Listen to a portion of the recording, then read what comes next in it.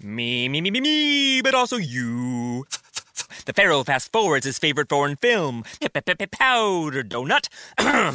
Okay, what's my line? The only line I see here on the script is get options based on your budget with the Name Your Price tool from Progressive. Oh man, that's a tongue twister, huh? I'm sorry, I'm gonna need a few more minutes.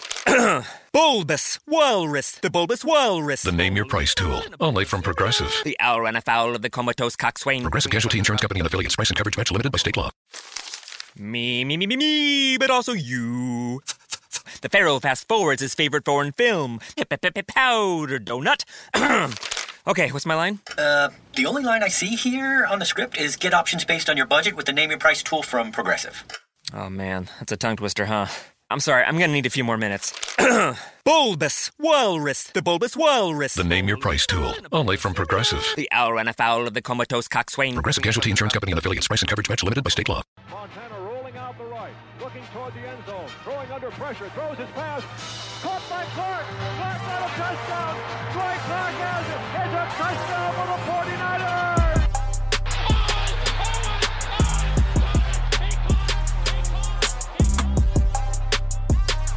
This competitive challenge willingly and look very much forward to it. Kaepernick is gone!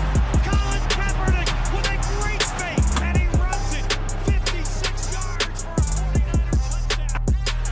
Third down, Alex takes the snap. Alex looking, got it, post, and it's got it! On, touchdown! Touchdown 49ers! You're now listening to the Fourth and Gold podcast with Javi and Matt.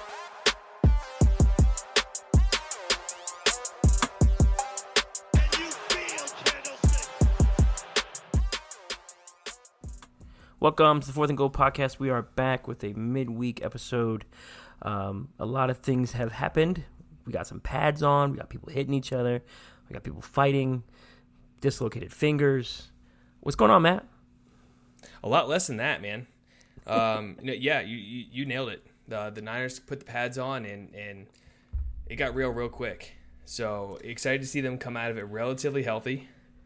So, a couple guys banged up and bruised, but tomorrow, as we record this on Tuesday night, tomorrow, Wednesday, is their day off. So hopefully everybody can ice up, take their Motrin, hydrate, and be ready to go. Yeah, the whole military remedy. Motrin and hydrate. And they got to change their socks. And they got to change their socks. Oh, I don't miss those days. You can find the Fourth and Go podcast on all podcast platforms, Apple, Google Play, Stitcher, Spotify, wherever podcasts are found. And then follow the podcast on Twitter at Fourth and Gold Podcast. We have an interview at the end of this. When me and Matt are done talking, we're having an interview with Tyler Dunne, the author of the most recent Bleacher Report article on the 49ers, so stay tuned for that, or just skip right to that like most of y'all did with the Adam Snyder interview anyways. So that's a good listen. That'll be at the end of this. But Matt, how you feeling about camp so far? I'm feeling all right. It's just the first couple practices, so like we talked about off air, we're expecting the defense to kind of win. But the defense is dominating so far, and all three quarterbacks have struggled against this defensive line. And by virtue, they've also struggled against the secondary. And I love it, actually. Yeah, it's definitely I'm here a plus. for a dominant defense again. I want to see this D-line just be as disruptive as possible. Jimmy had a not great day today. 5 of 14 isn't what you want to see out of your $137 million quarterback. But again, it comes down to the defense was just playing so well. Yeah, and that's a plus. And usually at this time in camp, it's not time to panic or anything like that. Usually the defense is ahead of the offense. The calls are a little bit simplified for the defense as opposed to the offense, where it's more of a rhythm based. And Jimmy's come back off his injury, and he does have new wide receivers and weapons to throw to. So timing and things like that may be off. And then also his offensive line is a little banged up. No Weston Richburg. Josh Garnett has been missing. So they're working through things. So there's nothing too concerning. But my guy Richie James has showed up twice in both back-to-back padded practices. I'm rooting for Richie James to make this squad. In our most recent 53-man projection, he did make it for me. And Jalen Hurd, right after I had mentioned his blocking skills, he goes and does it, and he starts fighting, and it's kind of what I expected from Jalen. Yeah, Shanahan did a really good job to touch on Jalen Hurd. But to back up real quick, I'm okay if Richie James does really well. People like to tag me in Richie James stuff when he does really well and act like I'm going to be upset that he's playing well. And it's not the case. I'm rooting for the kid. I want him to be good. I want the 49ers to be as good as they can be. So let's not get it twisted. I'm not rooting against anyone. Yeah, we're here for everybody. I'm perfectly fine admitting when I'm wrong. I will gladly eat crow if Richie James turns out to be the player that everybody wanted him to be out of college. Yeah, we're here for that. But to fast forward back to Jalen Hurd, Shanahan had a great point, and Jalen Hurd is going to get under people's skin, and that's going to be his game, and his game is going to be to just irk the defense and goad them into 15-yard unnecessary roughness penalties. And what he needs to learn to do is to take a step back, and I believe the exact quote was, wave at them while they're getting ejected and while we're getting 15 yards. So I love where Shanahan's coming with that, and Jalen Hurd's young. He's going to learn. But I'm excited for the feistiness that he's bringing. Yeah, the Niners need an edge, and they're getting that with guys like Hurd, Debo. Sherman looks back to health. Fred Warner's a little more confident. Quan, he's been known to be, a hype guy on the defensive side, and you got guys like Ford, Bosa, and Buckner looks to be great. The defense and the offense need to have some physicality or just some oomph behind them, and it looks like we are getting that back with this team. They were, a lot of people refer to the Niners as soft, and it looks like they're going to be a little more physical, even with their flashy offense and things like that. But I think they're not going to be punched in the mouth anymore or be punked. I think they got players that are going to punk right back. Mm-hmm. Absolutely. On both sides of the ball. And that's really what you want to see. Because, for so many years, this team, after the championship game loss in Seattle, I feel like the whole team just kind of took like a nosedive when it came to edge.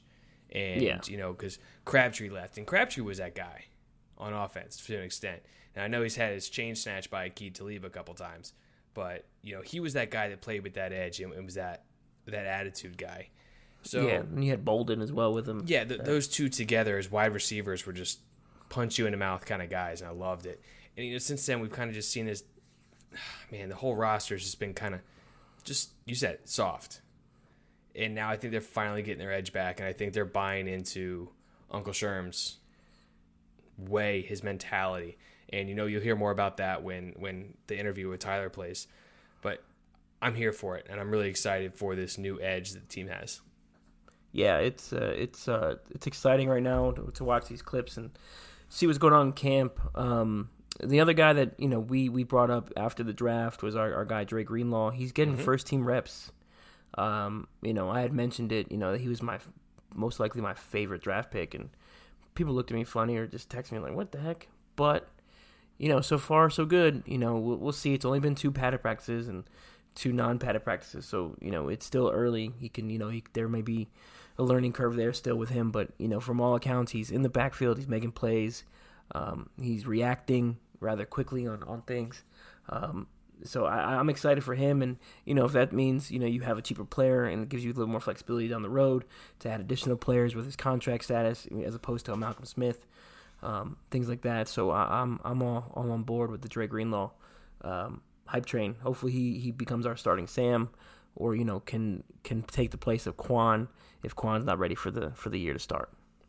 Yeah, when we did our 53-man breakdown, I had him listed as one of the starters, and then I had the backups being Nzacha, Elijah Lee, and David Mayo. So I'm all for the Dre Greenlaw hype train too. I'm a big fan of him. He started off OTAs, the first play of OTAs, he made a tackle for a loss. And then the first day of padded practice, he makes a tackle for a loss. And they're saying that you can tell how in tune he is with Shanahan's offense, that he's putting himself in position to make plays. Now, he may not make the tackle every time, but he's putting himself in a position to let other guys flock to the ball. If you get in front of Matt Brady, you get in front of Tevin Coleman, you get in front of, whatever else whatever the running backs, Mostert, whoever else they're trotting out right now because it's camp and there's so many different bodies.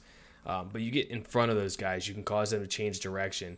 And with the speed this defense is going to play with this year, that's going to be big. Just getting in front of guys and causing them to change direction so that they can kind of like I said, all flock to the ball.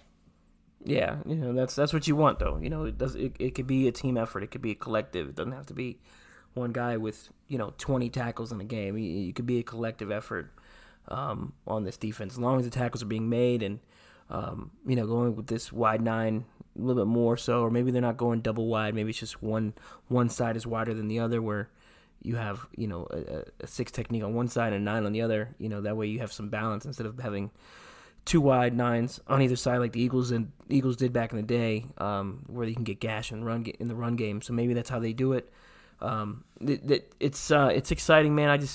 There's just so much going on. The other one is Ahkello Witherspoon. He's already got 2 interceptions in camp. He's breaking on the ball. He looks to be rather confident.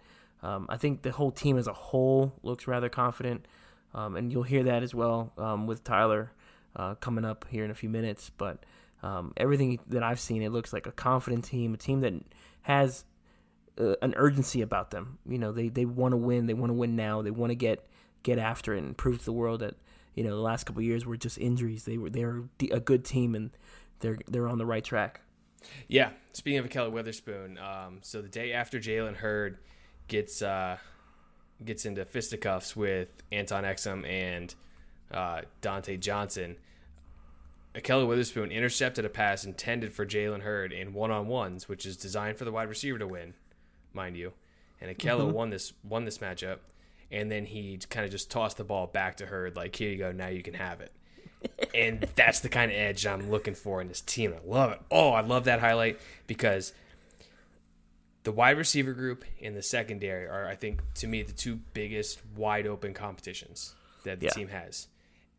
And if these guys are going to get snippy and they're going to get chippy and they're going to get just into it with each other, I hope it brings out the best in both groups. And I think if they can get a little bit of it's DBs versus wide receivers, this is how it's going to be. They can get that mentality. I think we're going to see the best from this group. Yeah, it's. I'm ready, man. Hurry up, football. It's almost here. It's Ahkello, that right there. That's what we needed. We haven't had that in a while. That edge with just shoving the ball, throw the ball right back in somebody's face. Like, look, that's mine now. You come get it from me. So I like that. And Ahkello's been accused of being kind of soft and not want to stick his nose in there, but there's plenty of examples of him doing that, and for him to do that, get that pick on Hurd, Hurd who put he painted a target on his back with what he did a couple days ago. The DBs are taking offense to it, and they're putting him on notice, and I like that. They're gonna make everybody better that way. Everyone's flying to the ball from all accounts. Everyone's doing what they need to do, and the other guy, Jason Verrett, he looks good out there from everything that I've seen, and talking to a couple folks who've been to camp. He's moving well. He hasn't made any big plays, but he's moving well. He's staying with the wide receivers. He's still working his way back from his Achilles. So I think the Niners have done a very good job this offseason acquiring the talent, acquiring the depth, and I'm ready. Yeah, I'm 100% ready too. I also love that Jason Verrett changed his number to number 2 because he was wearing 34, which was retired by the team. So big fan of the guy coming out wearing the college number. And just that low single-digit corner. I wish the NFL would allow that. I wish the NFL would just adopt kind of like the college number system, because I think it's a lot of fun seeing guys in goofy numbers.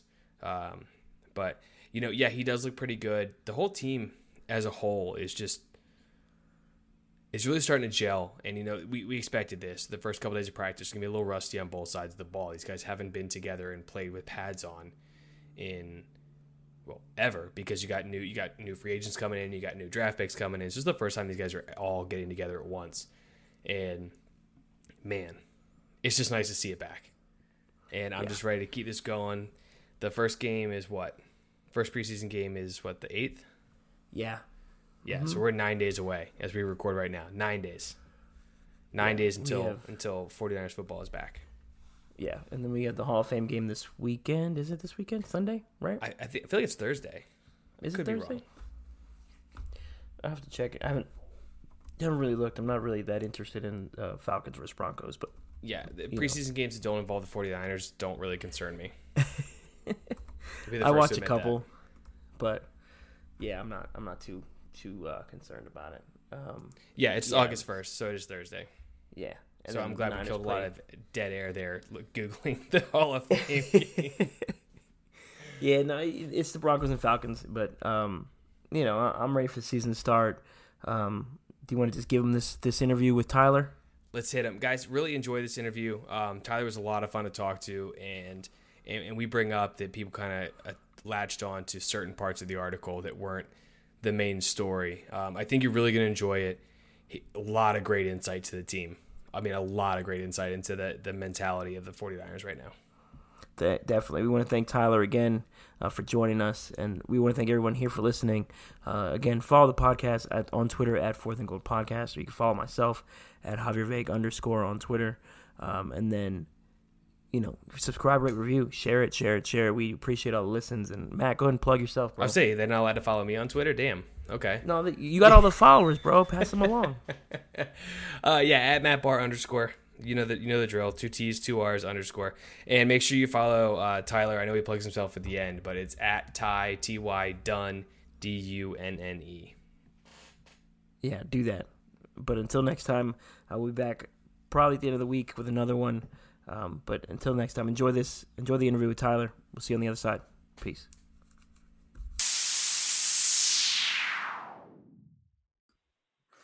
All right, so we are here with Tyler Dunne, the author of the Bleacher Report article, Can the 49ers Handle the Pressure? First, I want to say thank you to Tyler for joining us. And second, how you doing, man? Doing good. Hey, thanks so much for having me on to talk about this. It's quite a season out there for the 49ers. Lot to get into. Definitely a lot to get into. It's very exciting for 49er fans, and just a lot of material for writers like yourself to produce content. Oh, absolutely. Yeah, I mean, there's no shortage there for sure. Yeah, so Tyler, why don't you go ahead and start us off by plugging yourself? Who are you? What do you do? Obviously, you write for Bleacher Report, but what else can you tell us? Yeah, no doubt.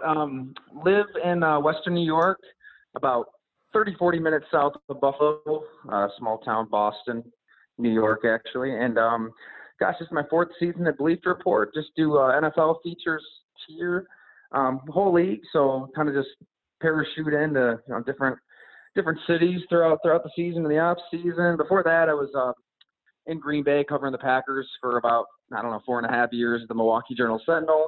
Covered the Bills for a year at the Buffalo News, and from this area to begin with. So great to kind of live where you grew up, and got married, have a baby on the way. So a lot of exciting stuff going on.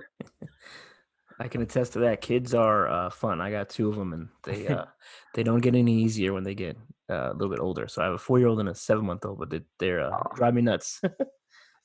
Oh my God. I know. I'm just bracing for impact here and taking any and all advice that you guys can offer. So we can't wait. Best advice is just roll with it, man. Get out of bed daily and just grind. The kids will appreciate it.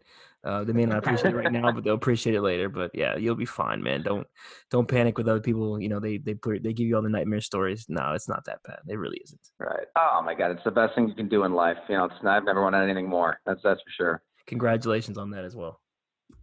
Thank you. Yeah, so we'll jump into this 49er stuff now. So I spent pretty much all offseason trying to temper expectations because I know we all got riding the hype train last year, and then Jimmy Garoppolo goes down week 3, and everything kind of just falls apart. And then you come along and you write this awesome article that pretty much says the team has Super Bowl or bust mentality. So just a general description. What's going on in Santa Clara right now? I think you just nailed it. I guess the genesis for this all was just that general curiosity. I mean, this is a team that I think a lot of folks have been sleeping on. Last year they had the hype going in with how Jimmy Garoppolo played at the end of the season. Before that, I mean, we all remember the NFL films when he spoke that game-winning drive into existence, to the route, which was crazy. And then it was just all the air was sucked out of the room with this team, and we all kind of forgot about them. And you look at it. This is a head coach and a general manager in year 3. That's when you need to take the jump. You're talking about one of the best, if not the best, play caller in the game.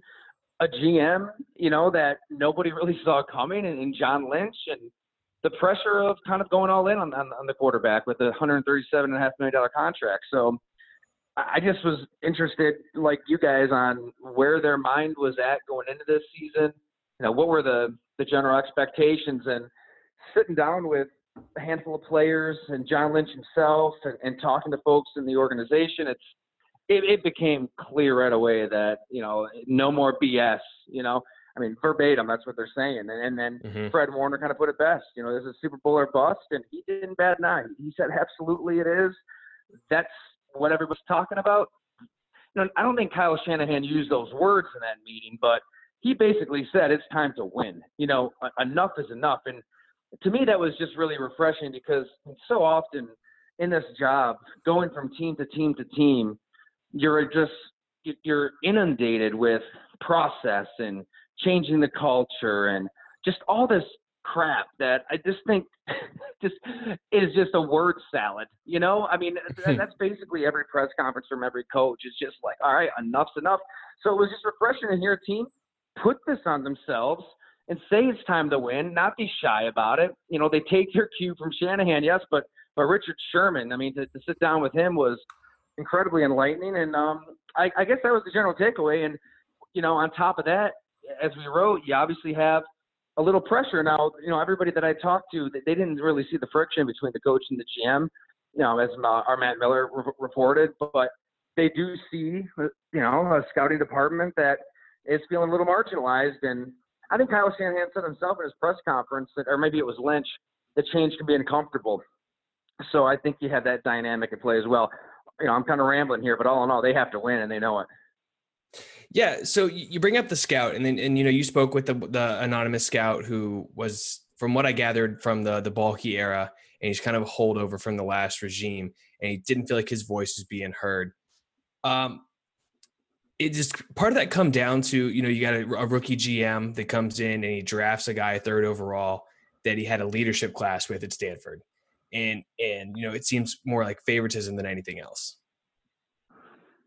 Yeah, I think that definitely is that definitely was a questionable pick internally in hindsight, for sure. Now that we see what Patrick Mahomes has done, Deshaun Watson, and even Mitch Trubisky. If you have a rookie quarterback you believe in, my God, you can start just handing out the blank checks to everybody. They could have done what the LA Rams have done around Jared Goff. They got 2 Super Bowl in 3 years. So, I think that's where, the first mistake probably was. Now, what the sense I got is that John Lynch and Kyle Shanahan, and this is their first pick together. When you take a quarterback, you're instantly on the clock. Your jobs are the countdown's on. If that player doesn't work out, you're probably done. So I think that Shanahan really believed that he could kind of get by with Brian Hoyer in the short term, and was looking ahead to Kirk Cousins, looking ahead to maybe a Garoppolo trade, looking ahead to other drafts, and it just wasn't time. Now, in retrospect, yeah, it was a bad pick, but even in the moment, I think that there were some folks there with the team that, saw Solomon Thomas play. Remember, he's in the backyard, so they had more eyes on him than anybody. And I think a lot of scouts just were like, yeah, he's good, but he's not great. This isn't a player that is worth that high of a pick. I'm sure we'll get into it, but Solomon Thomas is a whole other story on itself. But yeah, that was, it kind of started there. Now, if they win, with the quarterback they have and the team they have, it just doesn't matter. Right. Yeah, winning cures all, and it's winning is the best deodorant, as people say. Going forward, speaking of the Solomon Thomas pick, we can all look back 2020 and say, why didn't they take Patrick Mahomes or Deshaun Watson? I was that fan, 2 years ago when Watson came in and started dropping bombs all over the league. And then living in Texas, I've seen plenty of Patrick Mahomes in the Big 12, so I knew what he was. Do you see a big year coming from Solomon Thomas? All the reports out right now, he's in great shape. He's mentally, he's got he's a little bit more stable now. He's adjusted to what has happened in his family, and is making some strides. Lynch has said as much. Where do you stand on that? Yeah, and also appreciate you guys, for sharing our story and pubbing the different parts of it, because in the moment, obviously the what tended to get a lot of attraction when they were the coach and GM are asked about it is, the aspect on the scouting department when, that's just one part of a 7,000 word story, whatever it was. And probably what stood out, to me, the moment and all the reporting for this story that just kind of made my jaw drop was Solomon Thomas. And the fact that John Lynch basically saved this guy's life. I mean, he said that he was at a point midway through last year when he just saw no point in life. He asked himself, did I lose my love of football? And that wasn't it. He lost his passion for life. And the fact that John Lynch could identify that, pull him aside in the cafeteria, talk to him, get him hooked up with a therapist, and turn this guy's life around, that's bigger than anything we could ever talk about football. Now, I think that as a football player, Solomon Thomas kind of put it best, like, your mind is the most important part of your body, important muscle, bone, whatever. If your mind isn't right, nothing else is going to work. His mind just wasn't right last year, and he really thinks that he's himself again. I mean, and working with his therapist and literally going into a room and screaming at the top of his lungs and unleashing all that anger, that sadness, that storm within helped. And on the field, my gosh, he's got DeForest Buckner next to him. He's got Nick Bosa. He's got a ton of, Dee Ford, a ton of talent, and a new defensive line coach. I mean, I'm sure you guys have seen the videos of this guy. I mean, it makes you want to run through. Well, I think there was one video, maybe you guys posted it. Was it Ball with a Ball that was playing in the background too? Yeah, I did. I shared that video out today. One of the team reporters had it, and Chris Kocurek is just going bananas trying to get these guys off. Oh my God. Dude, I wanted to lift some weights or something after hearing that. That was awesome. So they've got they've got the right ingredients, and John Lynch said like this is how he wanted to build the defense. Back in Tampa Bay, it started up front. Simeon Rice, Warren Sapp, Chidi Hanatu, all those guys that had in Tampa. That they're trying to build that in San Francisco. So maybe a little pressure can mitigate some concerns on the back end. But yeah, Solomon Thomas is a huge part of that. And I think when those rumors were swirling in the spring that the 49ers were maybe looking to shop Thomas, it's interesting that Lynch just brought him right in the office, said, absolutely not true. You're staying here. If he's going to succeed, I think he's now in a position to absolutely succeed.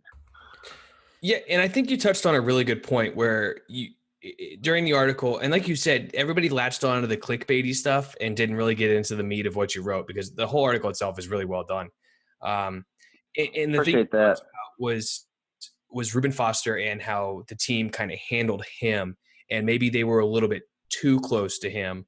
And, the team learned a big lesson with that one and then kind of turned that around and learned how to approach Solomon Thomas without crossing that same line.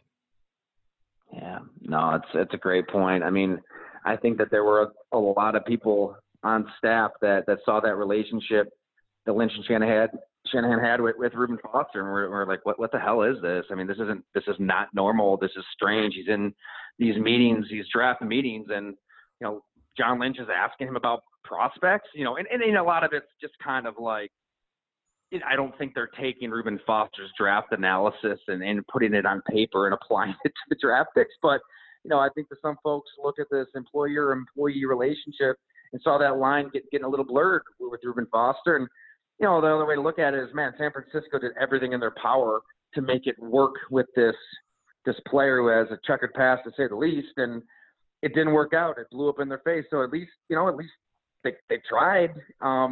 And Fred Warner drafting him kind of alleviates the sting there. But yeah, I mean, you're talking about another major personnel blunder. I mean, in the draft room when they took Foster, the place went ballistic. Yeah, I was on the train of going ballistic with Foster being selected. And I think Kyle Shanahan took the front office took some heat for paying Quan Alexander what they paid him, but they're chasing their mistakes there though. You have to. When you miss on a guy, you trade back into the first round. You miss on a guy, you have to go spend a little extra to bring in another guy at the linebacker position. So, you kind of have to catch up there. And that same applies to, the Solomon Thomas pick where you have to go get Dee Ford and a Nick Bosa. Where would this team be had they selected Jamal Adams in year one? And then, maybe they weren't as successful and then they would have got, a Bradley Chubb last season. You know what I mean? Like those things would have been there. Right. But in your article, you spoke to a lot of players. Who was the most interesting outside of Sherman? I know Sherman always has really good quotables, and he's a very intelligent man. But who was next in line on that list there? Yeah, I mean, Sherman's the best. I mean, really, part of me wishes we could have just ran that whole conversation as a Q&A. I mean, everything the guy says is enlightening, well thought out, engaging. I mean, even on the rules today in the NFL and the new fact that you can challenge defensive pass interference. I mean, just a really smart take there. But yeah, I like the way you posed that because that's the easy answer. I'd say, boy, next to Richard Sherman,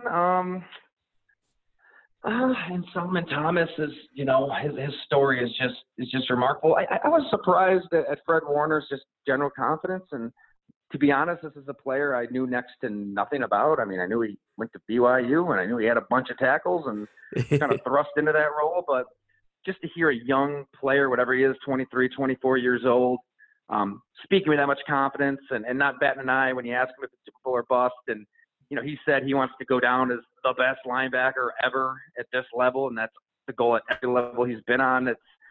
I thought that was interesting. And then, this is a guy that they're really counting on. You need a player with that kind of bite to speak this stuff into existence. And, I don't think that, obviously talk is cheap, but I think with this team, whether it's Warner, Garoppolo, Sherman, even a guy like Dante Pettis, who's a little more soft-spoken, they kind of know that it takes a lot of work if you're going to talk this way. It takes a lot of work to achieve these goals, and I don't get the sense that this is a team just looking for headlines and, that this is just a bunch of, smoke. I think this is real and that they believe it, and that with a guy like Richard Sherman on defense, a guy like Jimmy Garoppolo on offense, two players that, literally never leave the facility. I mean, Garoppolo was there 12, 13 hours a day when he didn't even need to be at the facility. I think they're backing it up. I think that this is a team that can legitimately contend. Yeah, I think last year we saw, like I said, everybody was riding the hype train. And I think the team was kind of buying their own stock a little bit too much. And they got a little bit ahead of themselves. But switching gears from the players to John Lynch. Now, a lot of people think that John Lynch might be more of a used car salesman, figurehead kind of guy who's just there, who's the media personality that Kyle Shanahan isn't. The guy that's there to shake hands and kiss babies. And, last year before the draft, they had the coin flip with the Raiders, and there was no one more excited to be in that coin flip than John Lynch. So what's the feeling you got from him and what his overall role is with the team? Man, this is where you get all kinds of shades of gray because, the inclination is to look at this as black and white, right? Like one guy has all the power, one guy has no power, one guy loads the other guy. I didn't get the sense that any of that was the case. Now, it's pretty obvious Kyle Shanahan has the majority of the power, right? I mean, when the GM himself says they reach collaborative decisions and they challenge each other to make those decisions and there's a back and forth, a healthy back and forth, all that's true. But Shanahan was there first. Was told, Shanahan was who Bill Belichick called on Garoppolo. He called Shanahan. I mean, that tells you a lot. I do think, though, and as we wrote, I mean, Shanahan in the draft room, he definitely has final say, and a lot of his coaches have a lot more say in that room than coaches in other rooms do. I think that shows that he has a lot of power there in Santa Clara. But I don't think that Lynch is this just figurehead that's just kind of there for show.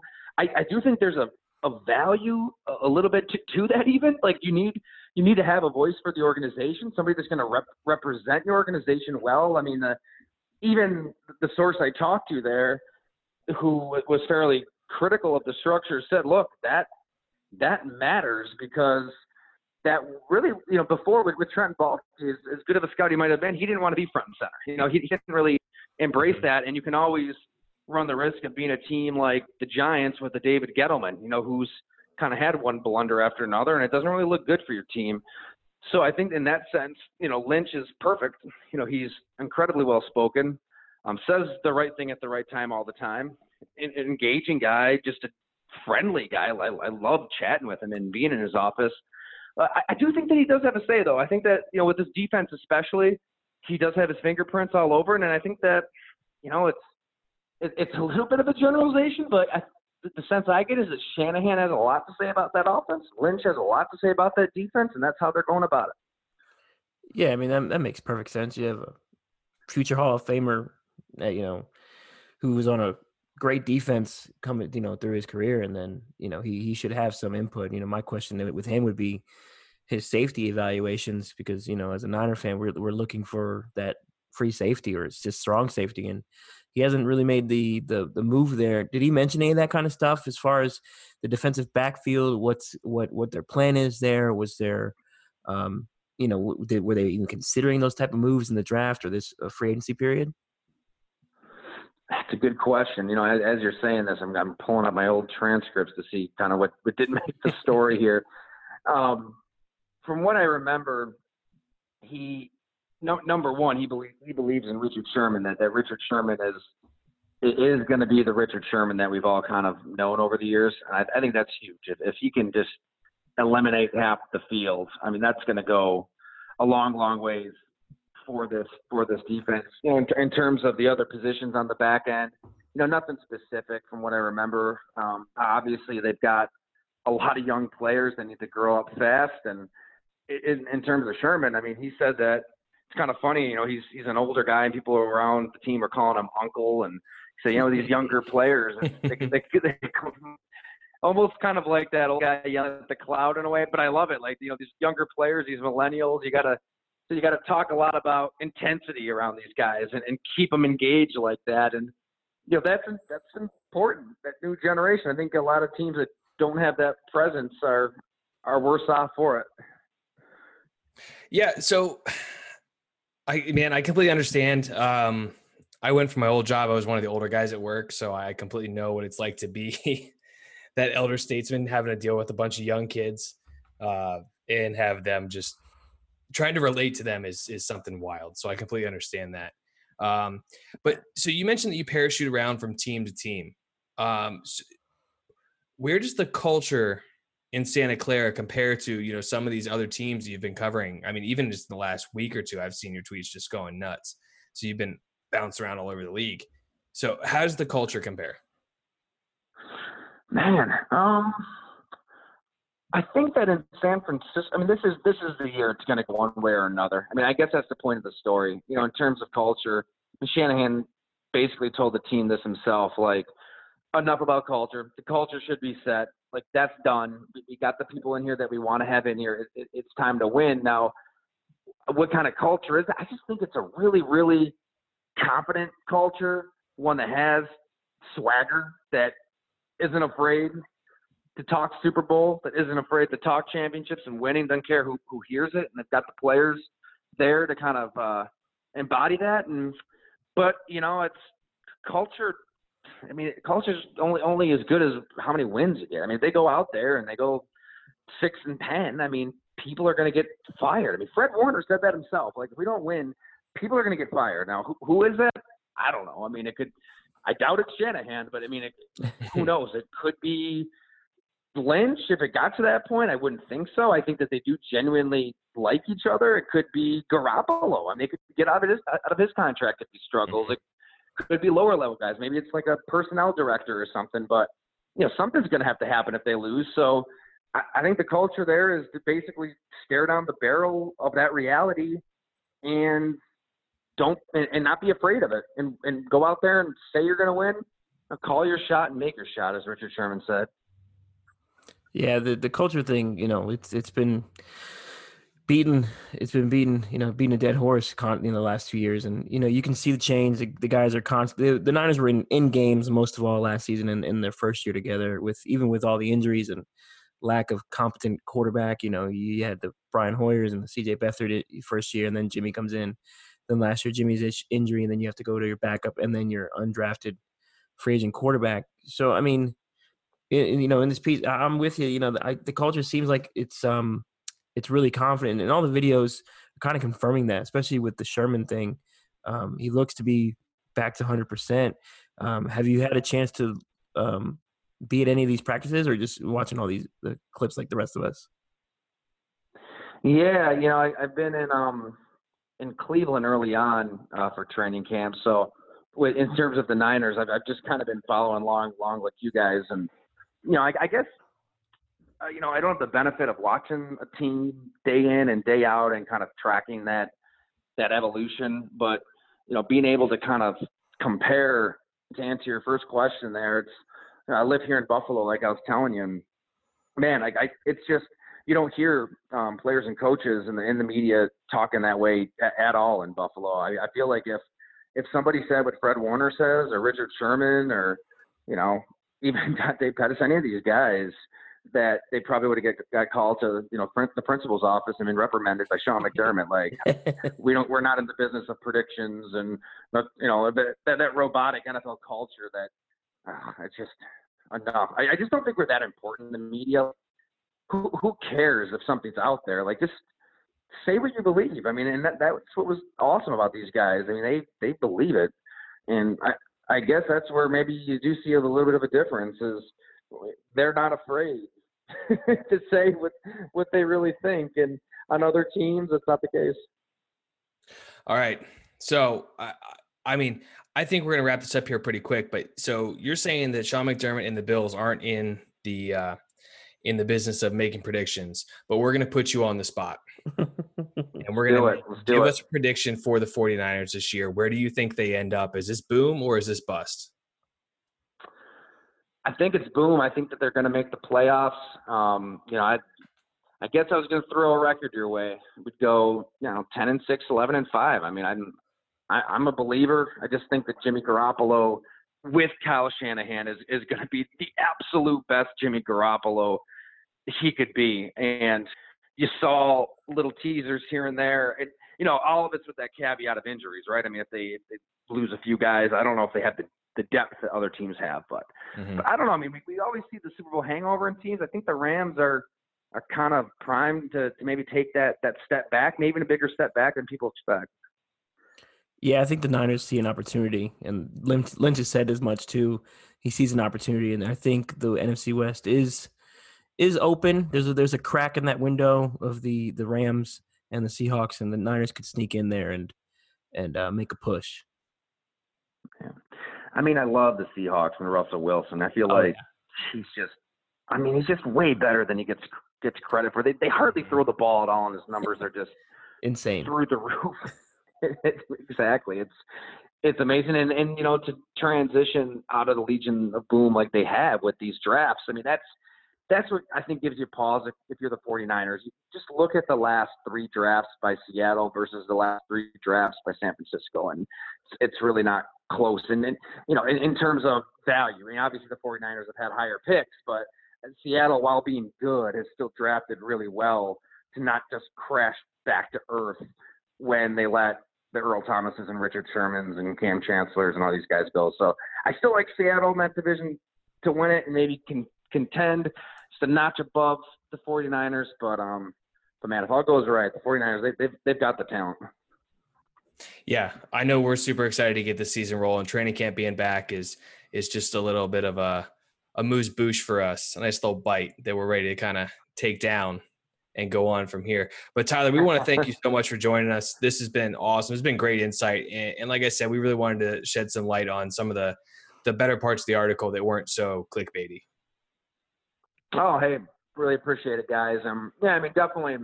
I mean, you understand it and, what's going to get shared and aggregated and talked about it. Because, I mean, it is important. Like, I think we rewrote it for a reason that this could be something that, leads to bigger problems. But, I appreciate you guys kind of looking at the story on the whole and getting into these other parts, because I think there's a lot that goes into this team and definitely a lot to be excited about. It's rare to hear a team talk like this. Yeah, we're excited as fans, and we appreciate you coming on with us. And the piece is great. We're gonna keep sharing it. I read it and was fully engulfed in it. It took a little while. It is pretty long, but it's worth a read.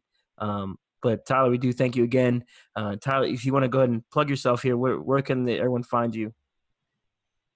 Sure, and you got it. Thanks so much for having me on, guys. Just on Twitter at Ty Dunn, 2 N's and an E. All right. Well, we do appreciate you coming on with us at the Fourth and Goal podcast. And we'll talk to you soon, hopefully. Sounds good. Anytime, guys. Good luck to them. We'll see what happens. It's going to be interesting. All right. Thanks. Me, but also you. The Pharaoh fast forwards his favorite foreign film, Powder Donut. Okay, what's my line? The only line I see here on the script is get options based on your budget with the Name Your Price tool from Progressive. Oh man, that's a tongue twister, huh? I'm sorry, I'm gonna need a few more minutes. Bulbous Walrus, the Bulbous Walrus. The Name Your Price tool, only from Progressive. The owl ran afoul of the comatose coxswain. Progressive Casualty Insurance Company and affiliates. Price and coverage match limited by state law. 15 minutes could save you 15% or more. Is that Shakespeare? Nope, it's Geico. Yeah, that's Shakespeare from one of his unpublished works. Oh, it be not for awakening. Nay, giveth thou the berries. For 15 minutes could save you 15% or more. Nope, it's from Geico, because they help save people money. Well, I hate to break it to you, but Geico got it from Shakespeare. Geico. 15 minutes could save you 15% or more.